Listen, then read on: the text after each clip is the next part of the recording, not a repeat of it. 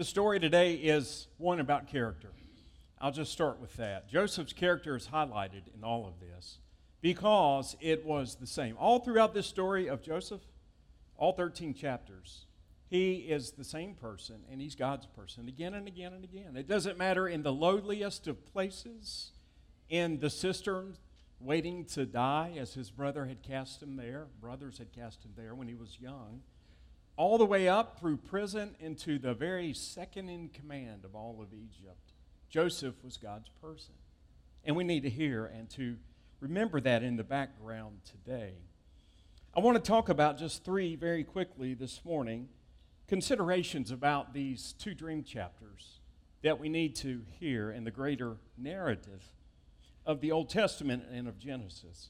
And the first of those is the prophetic consideration of the dreams and how God used those to tell Joseph and Pharaoh and the Egyptians and God's people, Joseph's family that lived far away, what was to come and give them a way to escape the doom and destruction of famine. These dreams in Egyptian times were very popular and considered really as much riddles as they were things in the night that we would have. Some of the dreams that you might have had in the past might surprise you when you wake up in the middle of the night or the next morning as you're reflecting back on them. Sometimes people don't even remember their dreams. Some people say they have no dreams.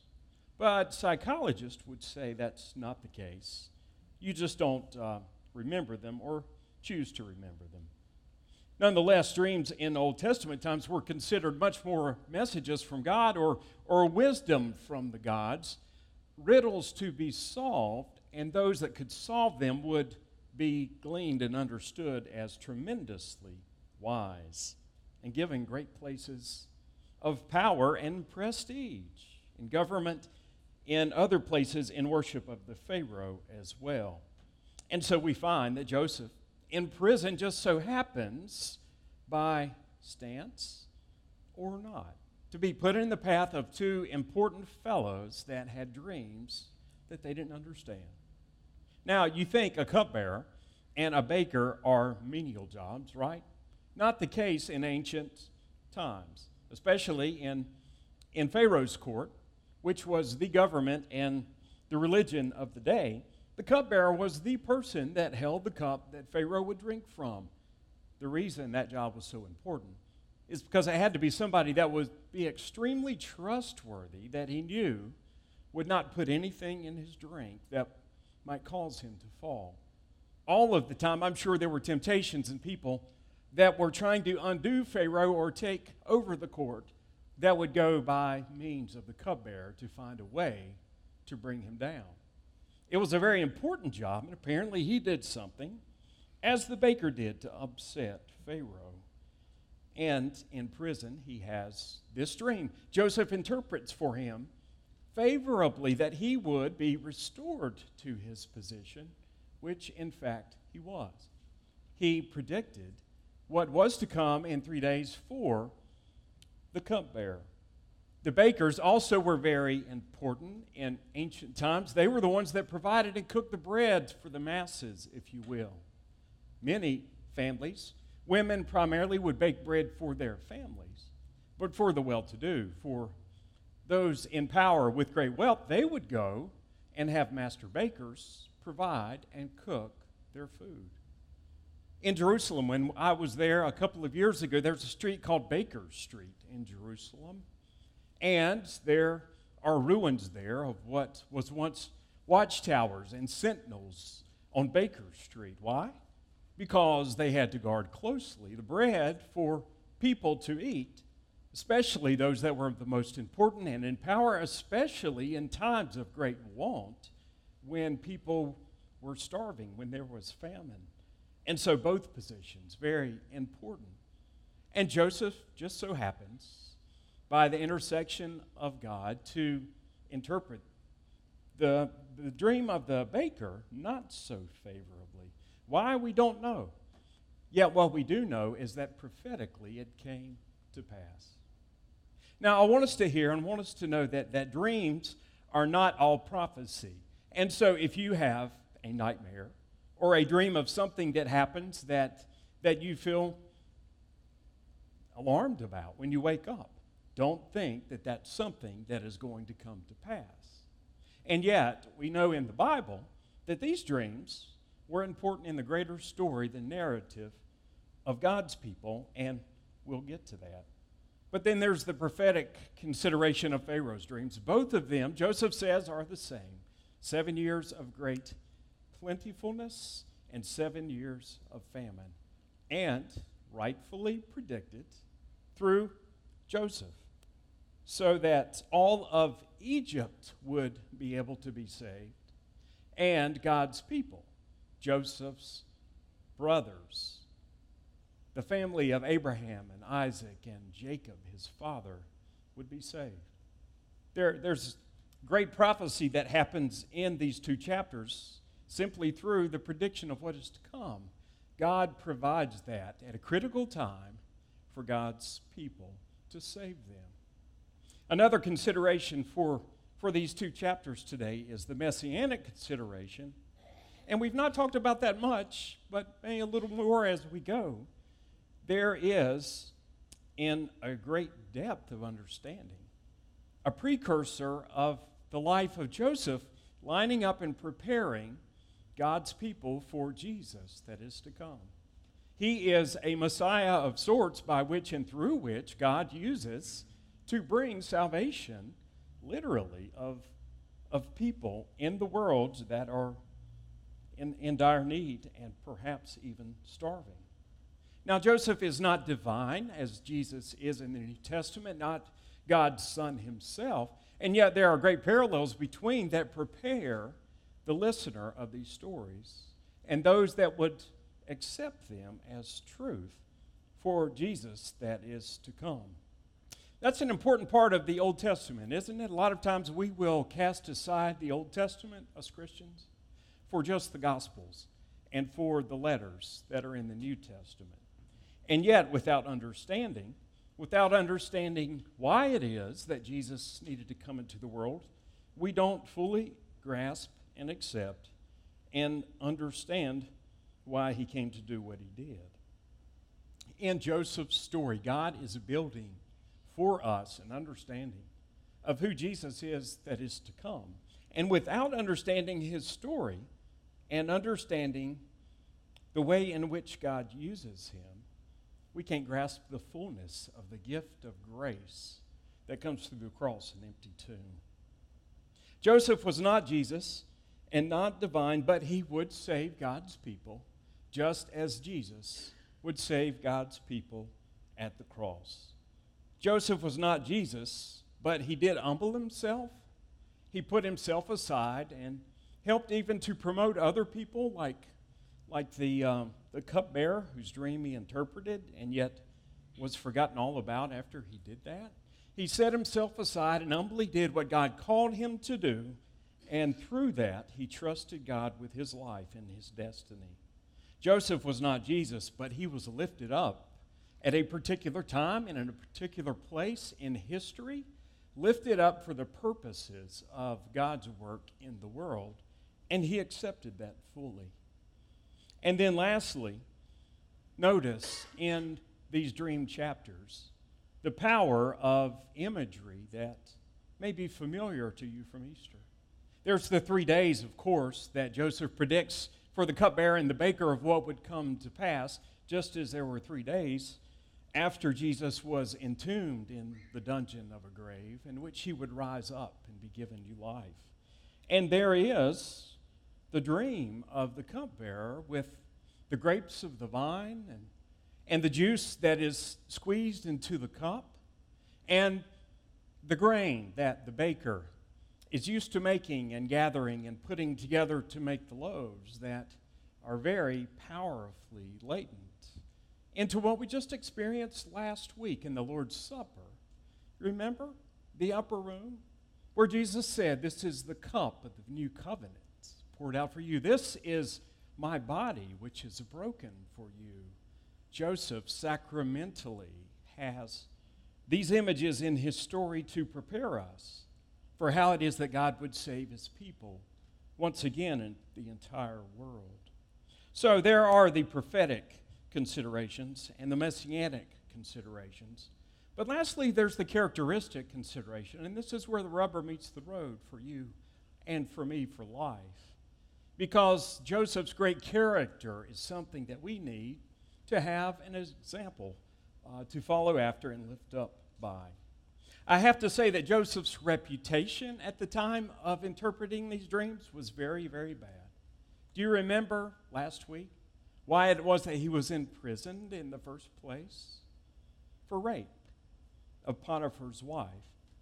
And yet, despite being in the dungeon, being in prison for years, Joseph clung to his integrity, to the character that God called him to. Remember that when people say things that are false or untrue about you, just do it God's way, and it will all come out in the wash and end the way that God needs it to end for you. Remember that if you're ever looked over or forgotten about after you try to help somebody and encourage them along life's way, and you're just pushed aside, that in time God will give you your due. You will find a place in his court at the right time if you live according to the character that Christ calls us to. Reputation is what other people think about us, isn't it? But our character is who we really are in our heart of hearts. Reputation is what people suppose you are. Character is who God knows you really are in any given moment. Reputation is what I'll talk about at your funeral one day, if I'm still your pastor. And that might be put on your tombstone. But character is what Jesus will say about you when presented at the throne of God by the gift of grace. Joseph's character is enduring, and we need to recognize that and hang on to that and not give up on that, on living God's way when so easily we can just let things fall by the wayside. There's something enduring about people that grind through and are faithful through and through, isn't there? This past Tuesday, and those of you that are true baseball fans would have watched the All-Star game. How many watched it? Maybe 3 of us, 4 of us. Yeah, I love the All-Star game. It's great. Every year, it symbolizes a few things in the game of Major League Baseball. It, first of all, is the very middle of the season. It's a break for the players. And so there's that. And the second half of the season after the All-Star break is always a mad dash towards the playoffs. And players are traded and teams really get down to the grit and they go for the playoffs and hopefully to the World Series come October.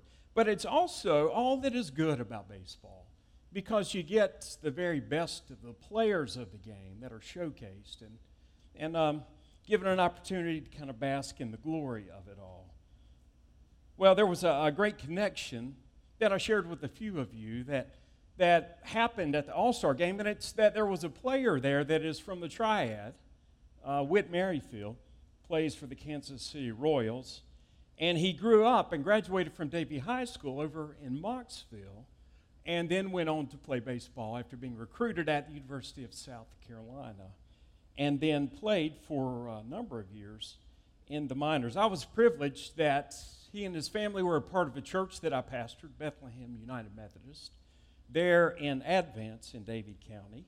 And we got to confirm Whit into the church, Confirmation Sunday. In fact, I'll never forget that his father, Bill, said to me on Confirmation Sunday, as we were getting ready to do the confirmation, Pastor Mark, we may have to leave before the end of the service today. And I was like, why? Your son is being confirmed. He said, my son has a baseball game to play. So he made it to the All-Star game in Major League Baseball, and that struck me that happened. But it's an incredible story of Whit Merrifield, in my opinion. Maybe it's the personal connection that I have had in the past. But Whit Merrifield made it to the All-Star game this past Tuesday in a very unconventional way. He labored through 6 6 full seasons, but 7 seasons of minor league baseball before he ever made it to the majors. And that is an unusual stretch of hard work and grit and sweat. I looked it up. The average length of play for minor league baseball players is 3 to 4 years on average. And by then, they either move up to the big leagues, to the show, if you will, or they are let go or quit just out of frustration. But Whit Merrifield kept playing, kept hanging in there throughout the years. He's not a particular flashy star. He's a utility player that can play a lot of different positions. But there was never a place for him in Kansas City Royals to be moved up. There were a couple of times in seasons leading up to his debut, but in 2016 he was finally called up for part of a season because of an injured player. 2017 he finally got to play a full season of baseball there for Kansas City. And it was a breakout year for him, and the reason he became an all-star. He led the league last year in the number of hits, 192 for the regular season in all of Major League Baseball. Beat out Freddie Freeman by just 1 hit. And also won the stolen bases title with 45 stolen bases. So far in 2019, he is the leader of 118 hits in that category going out of the All-Star break.